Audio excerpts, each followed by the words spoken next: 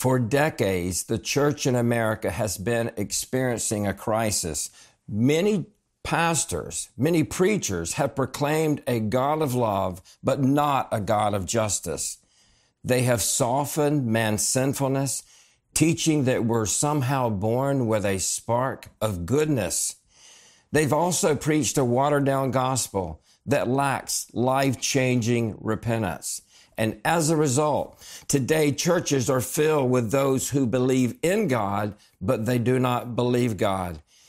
Many church members live just like people in the world. Did you know statistically there's virtually no moral difference between those who attend church and those who do not? Yet God's word tells us if any man loves the world, the love of the Father is not in him. Many preachers say, just ask Jesus into your heart. It will only take a minute. But Jesus said, he who does not take up his cross and follow after me is not worthy of me. He who has found his life will lose it. And he who has lost his life for my sake will find it. From Matthew chapter 10. In order to reach the world, we have compromised the message, meaning that many in our congregations are Christianized, but not converted. Because many churches are filled with the unconverted, pastors have resorted to antinomianism, not expecting believers to behave any different than those in the world. Some have actually resorted to legalism, attempting to make unbelievers in their churches live like Christians. Yet antinomianism nor legalism is the answer. The answer is the gospel of the Lord Jesus Christ. A biblical gospel is the answer. When I attended university, a debate was initiated by Dr. John MacArthur when he wrote the book, The Gospel According to Jesus. Then he followed that book up 5 years later, basically dealing with the same subject in a book called The Gospel According to the Apostles. Do you know what that debate was primarily about? It was about the nature of salvation. And the chief area of debate was concerning repentance. Is repentance necessary for salvation? In response to MacArthur's books, there were two schools of thought that developed. One was led by Dr. Charles Ryrie, in which he wrote the book, Balancing the Christian Life. And in that book, he basically redefines repentance to make it synonymous with faith. The other group of thought was led by Zane Hodges, in which he wrote the book, Absolutely Free. And in that book, he relates repentance to a post-salvation commitment. So is repentance synonymous for faith, for believing? Or is repentance somehow some secondary commitment after salvation? Actually, the Greek word metanoio means a change of mind. And as we study this out in both the Old Testament and the New, we see that repentance is a change of mind that always results in a change of direction. Sometimes the command for salvation in the New Testament is repent. Sometimes it's believe. Sometimes it's both. John the Baptist came preaching in the wilderness of Judea, and he said this, repent, for the kingdom of heaven is at hand. Matthew chapter 3. Peter on the day of Pentecost preached, repent and be baptized, every one of you, in the name of Jesus Christ. Acts 2. Later, Paul preached to those in Athens to repent in response to the risen Christ. Acts 17. Yet on some occasions, we find the command to be believe. When the Philippian jailer asked Paul what he must do to be saved, the apostle told him, believe in the Lord Jesus Christ and you will be saved. So is there, or are there, two different gospel messages in the New Testament? Is repentance necessary for salvation? Is repentance simply another word for faith? Does preaching repentance add works to salvation? Let's first consider the relationship between faith and repentance. Dr. John MacArthur writes this: what does the Bible teach about the relationship between salvation and repentance? First, it teaches that repentance is essential to salvation. One cannot truly believe unless he repents, and one cannot truly repent unless he believes. Repentance and faith, and I like this, repentance and faith are two sides of the same coin, but they are not synonymous terms. There's a telling passage in Acts chapter 17, we've already referred to it, where Paul, preaching to those in Athens, said this: truly these times of ignorance God overlooked or winked at, but now commands all men everywhere to repent.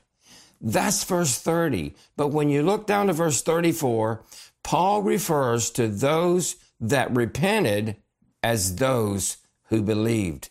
So to some degree, he's using these concepts as referring to the same thing. Scottish theologian Dr. Sinclair Ferguson writes, and I find this the most helpful statement that I've ever read in defining the relationship between repentance and faith. He writes this: any confusion is surely resolved by the fact that when Jesus preached the gospel of God in Galilee, he urged his hearers, the time is fulfilled, the kingdom of God is at hand, repent and believe the gospel, from Mark chapter 1, 14 and 15. Here, repentance and faith belong together, he writes. They denote two aspects in conversion that are equally essential to it. Thus, either term implies the presence of the other because each reality, repentance and faith, is the sine qua non, or the essential element of the other. In grammatical terms, he writes, then the words repent and believe both function as a synecdoche. That's the figure of speech in which part is used for the whole. Thus, repentance implies faith, and faith implies repentance. One cannot exist without the other, end of quote.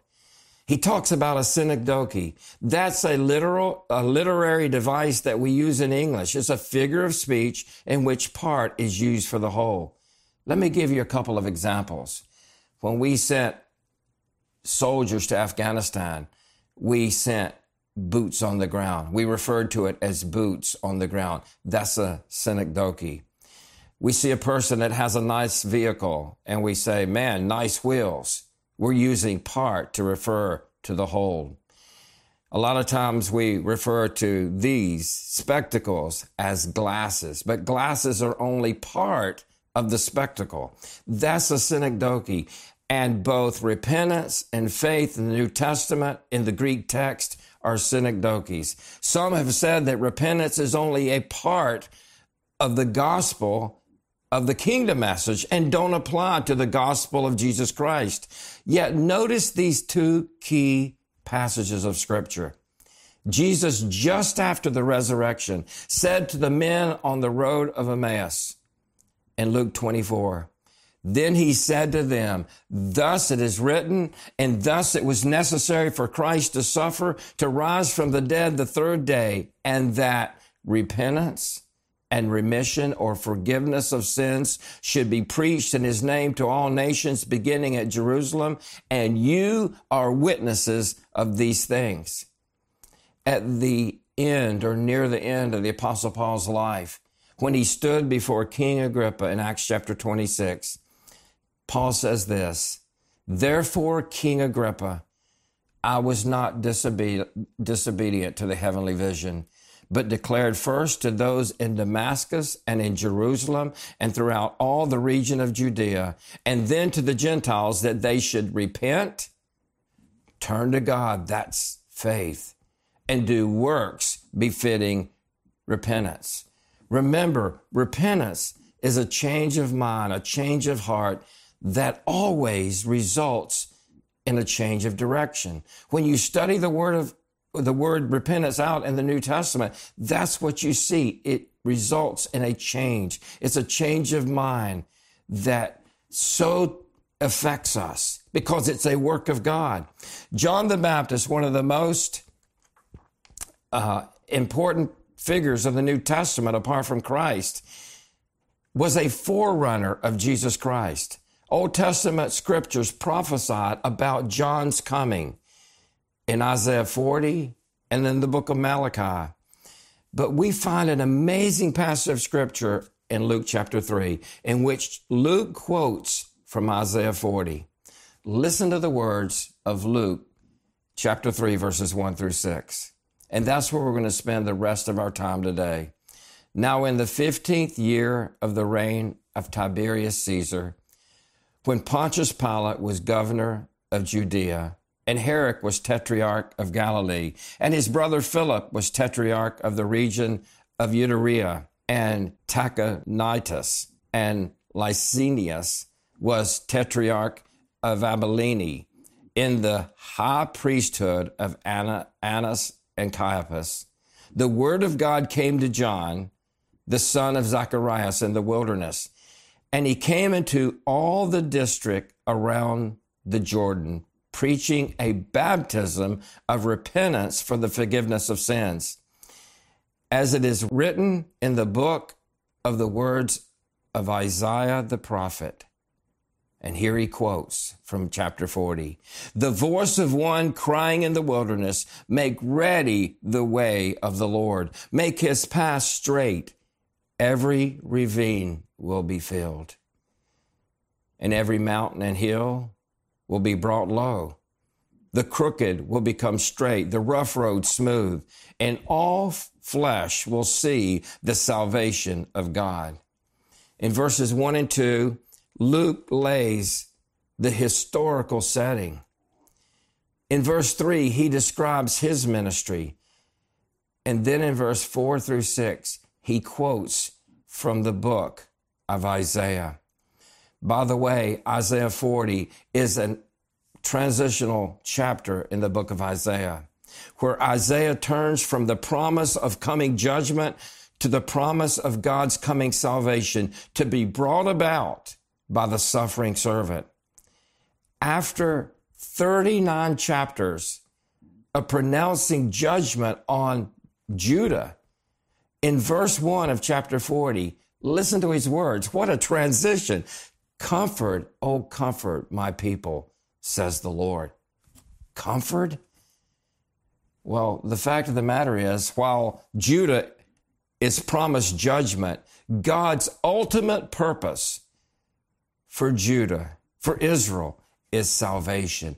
And that's where Isaiah turns in chapter 40. He turns from that coming judgment that they still were going to experience to the ultimate promise of salvation in the Lord Jesus Christ. So in Isaiah 40, Isaiah uses analogy to describe the purpose and meaning of John's ministry. The analogy of preparing the way for a king, for the Lord. When a king took over a kingdom or even a new territory, that king would tour the kingdom or that new territory. But before that happened, he would send a forerunner to the towns and the cities. That forerunner would say, the king is coming. Make ready for the king. Prepare the way for the king. And so cities and towns, various areas, would make preparation. They would prepare the way. And in doing so, they would build new roads or repair their existing roads to make the king's entrance into that town or city easy, to make it smooth. Luke quotes from Isaiah. Listen to verse 4 again.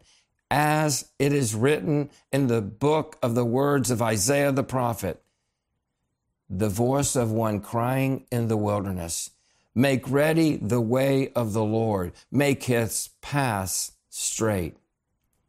The voice of the one crying in the wilderness refers to John the Baptist, the son of Zacharias. And Luke makes that perfectly clear when you read the whole context there. The wilderness pictures man's heart, because apart from the King, apart from the Lord in our lives, our hearts are nothing but a wilderness, thirsty, hungry for the truth of God. He also says, make ready the way of the Lord. Now, Luke, writing in Greek, refers to the Lord as Kyrios. It's the supreme master. But when you look at Isaiah chapter 40, Isaiah, under the inspiration of the Holy Spirit, in the Hebrew text, refers to the Lord, the one that John the Baptist would prepare the way for, as Yahweh or Yahweh. The king that was coming is Yahweh, the Messiah, the eternal, self-existing, independent one. He is the I am of the Old Testament. So never let anybody tell you that Jesus Christ was not God in human flesh. He was Yahweh, according to Isaiah and according to Luke chapter 3. John the Baptist came to prepare the way for the Messiah, and he did so by preaching repentance. Why? Again, I refer to Dr. MacArthur. He answers that question. Because if you're going to come to the Messiah, if you're going to embrace the Messiah, have the Messiah embrace you, if you're going to receive the kingdom, you're going to have forgiveness of sin. And if you want forgiveness of sins, you have to repent. The Messiah came not to deliver Israel from Rome, from the tyranny of the Gentiles. He was coming to deliver man from sin. The Jews would never trust the Messiah to save them from their sins if they did not come to grips with their own sinfulness, if they did not admit their real need for the Messiah, the King. How could Jesus be their Messiah if they did not recognize their sin problem? How could he be their Messiah if they loved their sin more than him? How could he be their Messiah if they did not want to be saved from their sin? Salvation is salvation from sin. Remember Joseph, when he found out that Mary was with child, the one that he was betrothed or engaged to, and he's contemplating what he must do. Matthew writes this about Joseph. But when he had considered this, behold, an angel of the Lord appeared to him in a dream, saying, Joseph, son of David, do not be afraid to take Mary as your wife, for the child who has been conceived in her is of the Holy Spirit. Now listen to verse 21. She will bear a son, and you shall call his name Jesus, for he will save his people from their sins. Jesus originates from the Hebrew Yahshua, or Yahshua, as some say. Yah is short for Yahweh. Yah saves. Yahshua. You shall call his name Yahshua. God saves. Why? For he will save his people from their sins. That's what Christ came to do. He came to save us from our sins, and we all have a sin problem. How can a person trust in the Messiah to save them if they do not wish to be saved from the very cancer he came to save them from? So John the Baptist came to prepare the way. He came preaching repentance, calling for a change of heart and mind that results in a change of direction. This is supernatural. It's not a work of man. It's not based just on man's decision. This is an act of God. John came also preaching the baptism of repentance. What is the baptism of repentance? What's this all about? The only baptism the Jews knew, apart from ceremonial cleansings, was the baptism of a Gentile becoming a part of Israel. If you wanted to become a part of Judaism, of Israel, you had to be immersed in water, illustrating that you were an unclean person outside the covenant of promise, and you had to be cleansed to be accepted into Israel. With that in mind, Can you imagine what it meant for John to call the Jews, the people that were descendants of Abraham, many of them thinking that they were okay, that they were the children of Abraham or children of God because they were children of Abraham. Can you imagine what it would have been like for them to tell them that they need to be baptized, the baptism of repentance? These people were proud, many of them religious. They referred to the Gentiles as dogs. That's how they saw themselves. So being baptized was an admission that they themselves, even being descendants of Abraham, were alienated from God. They were just like the Gentiles. They had no relationship with God, and they needed God's forgiveness. The baptism of repentance. John the Baptist came preaching repentance. He was the fulfillment of Isaiah's prophecy, and he came to prepare the way for the Lord. Look at verse 4 once again. As it is written in the book of the words of Isaiah the prophet, the voice of one crying in the wilderness, make ready the way of the Lord, make his path straight. Again, Luke is quoting from Isaiah, quoting Isaiah's analogy that explains exactly what repentance involves. The wilderness is the heart. It's man's sinful heart. The heart that every man, woman, boy, and girl is born with. And this path is the path of repentance. This is an amazing analogy of what repentance is like. So basically, John is defining repentance for his hearers. First, he says, every ravine will be filled. This is analogous to the low, dark things of the heart that have to be dealt with. Repentance involves an honest dealing with the depths of wickedness in our hearts. We need to look deep, deep down into the sinful muck of our hearts and allow the truth of God's light to shine into those areas and reveal our sin, that he might change us, that he might deal with those sins. We have to admit those dark things. The other John, not John the Baptist, but John, in John chapter 1, verse 9, wrote, there was a man sent from God whose name was John. This man came for a witness to bear witness of the light, that all through him might believe. He was not that light, but was sent to bear witness of that light. That was the true light, which gives light to every man coming into the world. He came as a forerunner. He came to bear witness of the true light that lights every man that comes into the world. God is light, and in him there is no darkness at all. John wrote in chapter 3, 19 and 20, and this is the condemnation, that light has come into the world, and men love darkness rather than light, because their deeds are evil. For everyone practicing evil hates the light and does not come to the light, lest his deeds should be exposed. Repentance is a willingness to allow those deep, dark things to be exposed to the light of God, the light of Jesus Christ. We must stop hiding those deep, sinful, hidden things. We are to confess our sins to him. If any man says that he has no sin, according to 1 John, he is a liar and the truth is not in him. We need to admit and allow our sins to be exposed, that God might deal with them, that the light of Christ might shine on them. Luke continues quoting Isaiah, every mountain and hill will be brought low. The religious Jews were not only good at hiding their dark things, they were self-righteous. They were proud.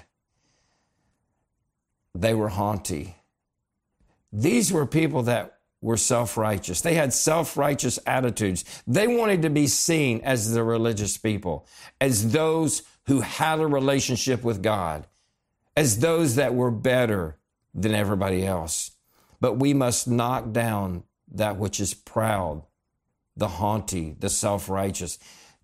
Those mountains have to be brought low. We're making a way. We're building a road for the Lord.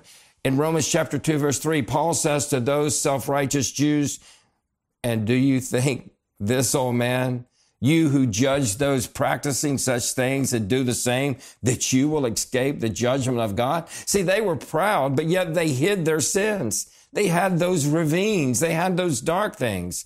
Remember the parable Jesus told in Luke chapter 18? Verse 9 says this, also he spoke this parable to some who trusted in themselves that they were righteous and despised others. And he goes on to tell this parable. Two men went up to the temple to pray, a Pharisee and a tax collector. This is what the Pharisee prayed. God, I thank you that I'm not like other men, extortioners, unjust, adulterers, or even this tax collector over here. I fast twice a week. I give tithes of all that I possess. But the Bible says there was a tax collector that stood at a distance, and he would not even raise his eyes to heaven, but beat his hand against his chest, saying, God, be merciful to me, a sinner. Jesus said this about these two men in this parable. I tell you, referring to the second one, the tax collector, I tell you, this man went down to his house justified rather than the other. For everyone who exalts himself will be humbled, and he who humbles himself will be exalted. See, we not only have to deal with those deep things, we have to deal with the pride, the self-righteousness in our lives, admitting our need for Christ, our need for the Lord. He also continues, the crooked will become straight. This is the word scolios. It refers to crooked things that need to be straightened out. It refers to the devious, deceitful, the lying, the perverse deceptions in our own life. And it's so easy in our sins to deceive ourselves, to think that because we are maybe better in our eyes than somebody else, that we're okay before God. But that's deception. Satan is a liar. He was a liar from the beginning, and those who are not in Christ are following him. They are being deceived by their own sin and their own self-righteousness. And then finally he says, and the rough roads smooth. I think this likely refers to the little sins, the things that we write off as insignificant. So he's not only saying to straighten out the road, to bring up the ravine, to bring down the mountains, to make a smooth entrance, but even the little stones that's left on the road have to be removed. Maybe it refers to everything that's left over. Maybe it refers to self-love, the love of money, the love of the world, the lust of the flesh, indifference, apathy, unbelief, all the other junk that's in our hearts. We cannot even allow one stone to be left behind when clearing the path for the Messiah. We must deal with every sin, every dark, secret sin that we buried where nobody can see them, every lofty element of pride, every crooked, deceitful sin, and every little sin that gets in the way of the Lord's entry into our lives. We must prepare the way for the Lord. We must allow God to cleanse our hearts. 1 John chapter 1, verses 5 through 9. And this is the message that we've heard from him and declare to you, that God is light and in him is no darkness at all. If we say we have fellowship with him and walk in darkness, we lie and do not practice the truth. But if we walk in the light as he is in the light, we have fellowship with one another. And the blood of Jesus Christ, his Son, continually cleanses us from all sin. If we say we have no sin, we deceive ourselves and the truth is not in us. If we confess our sins, he's faithful and just to forgive us our sins and to cleanse us from all unrighteousness. We need to allow the light of Jesus Christ to shine on our sin, to reveal our sins to us, that we might with God's power, repent, believing on the Lord Jesus Christ. John is calling people to repentance. That's what he was prophesied to do. He is the forerunner. He's the one that went out before the king to prepare the way for the Lord. Repentance is a change of mind, and it always, by God's power, by the Spirit of God, results in a change of direction.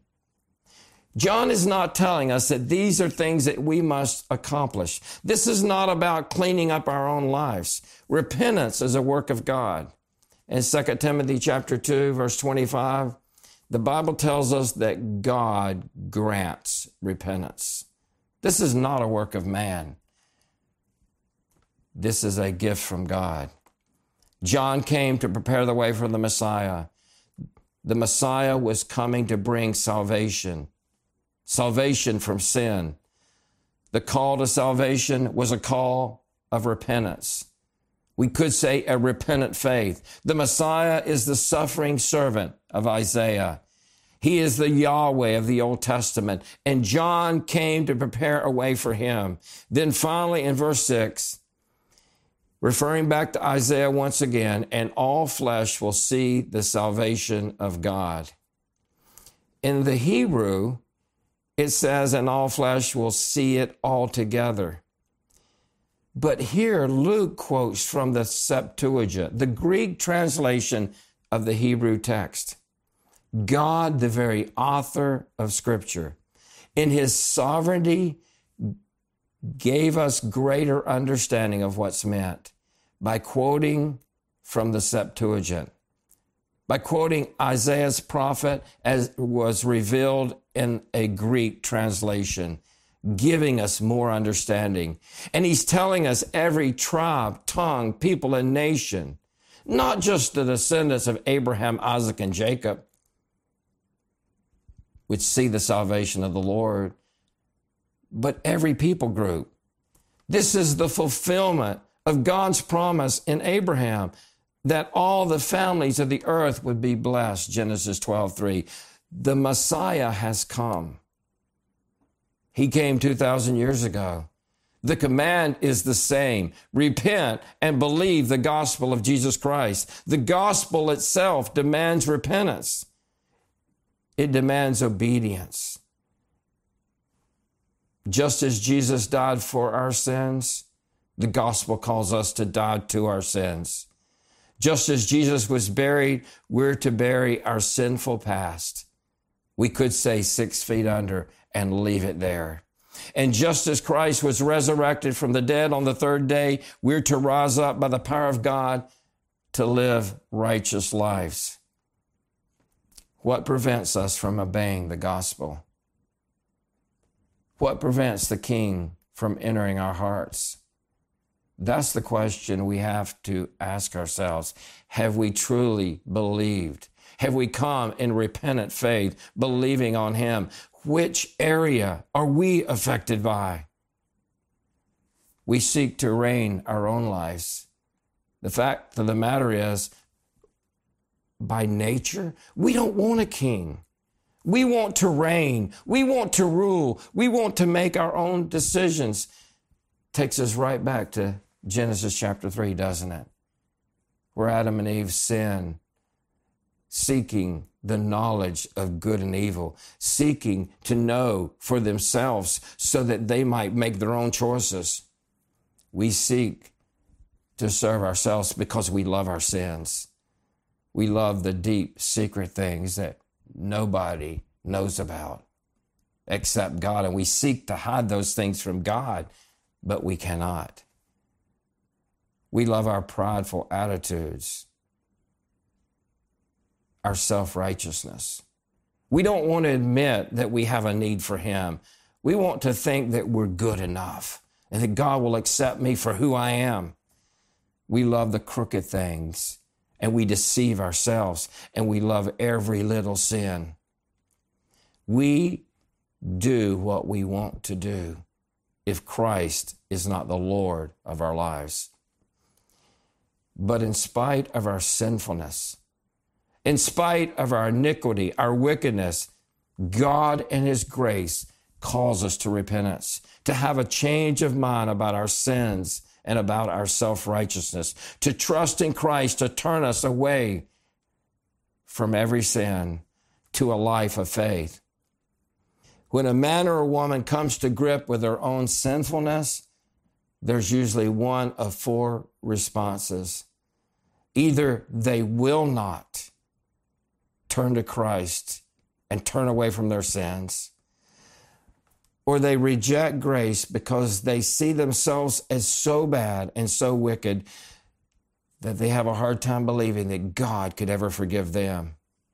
Yet, Jesus said that he came to save sinners. Paul said, I'm the chief among sinners. God saved him. A third possibility, they attempt to deal with their own sin through good works or religious acts. These were the people in the New Testament that the Lord Jesus condemned harshly. He called them snakes, vipers. He said that they were like whited tombs or whited sepulchres because outwardly they appeared beautiful or righteous. But Jesus said, inwardly, you are filled with dead men's bones. You look good on the outside. Everybody thinks that you're the religious people of the day, but in your hearts, you're nothing but wickedness. That's what religion does. We don't need religion. We don't need to lift ourselves up by our bootstraps. We don't need good works for salvation. We need Christ. And when we have Christ, it results in good works. But good works do not save.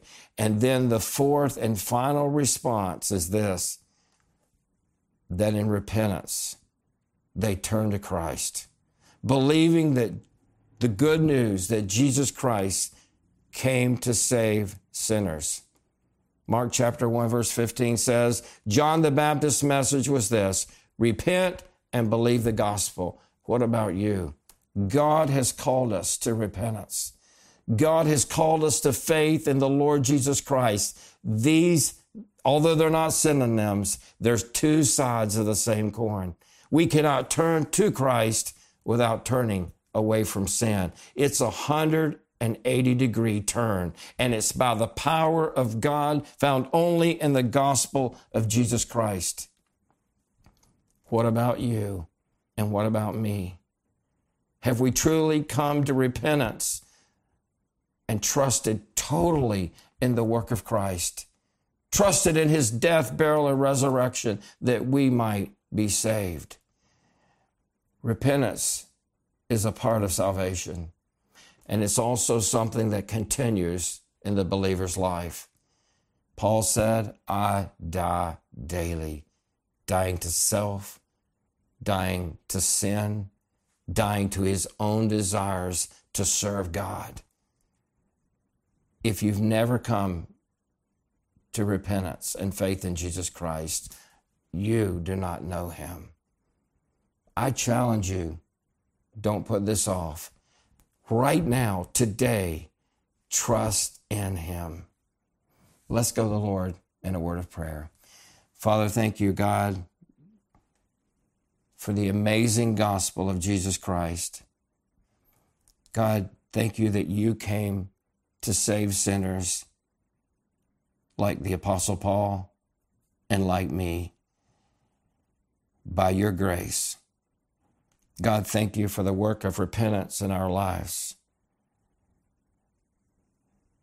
Thank you that you've called us to salvation, and every one of us are responsible for that call.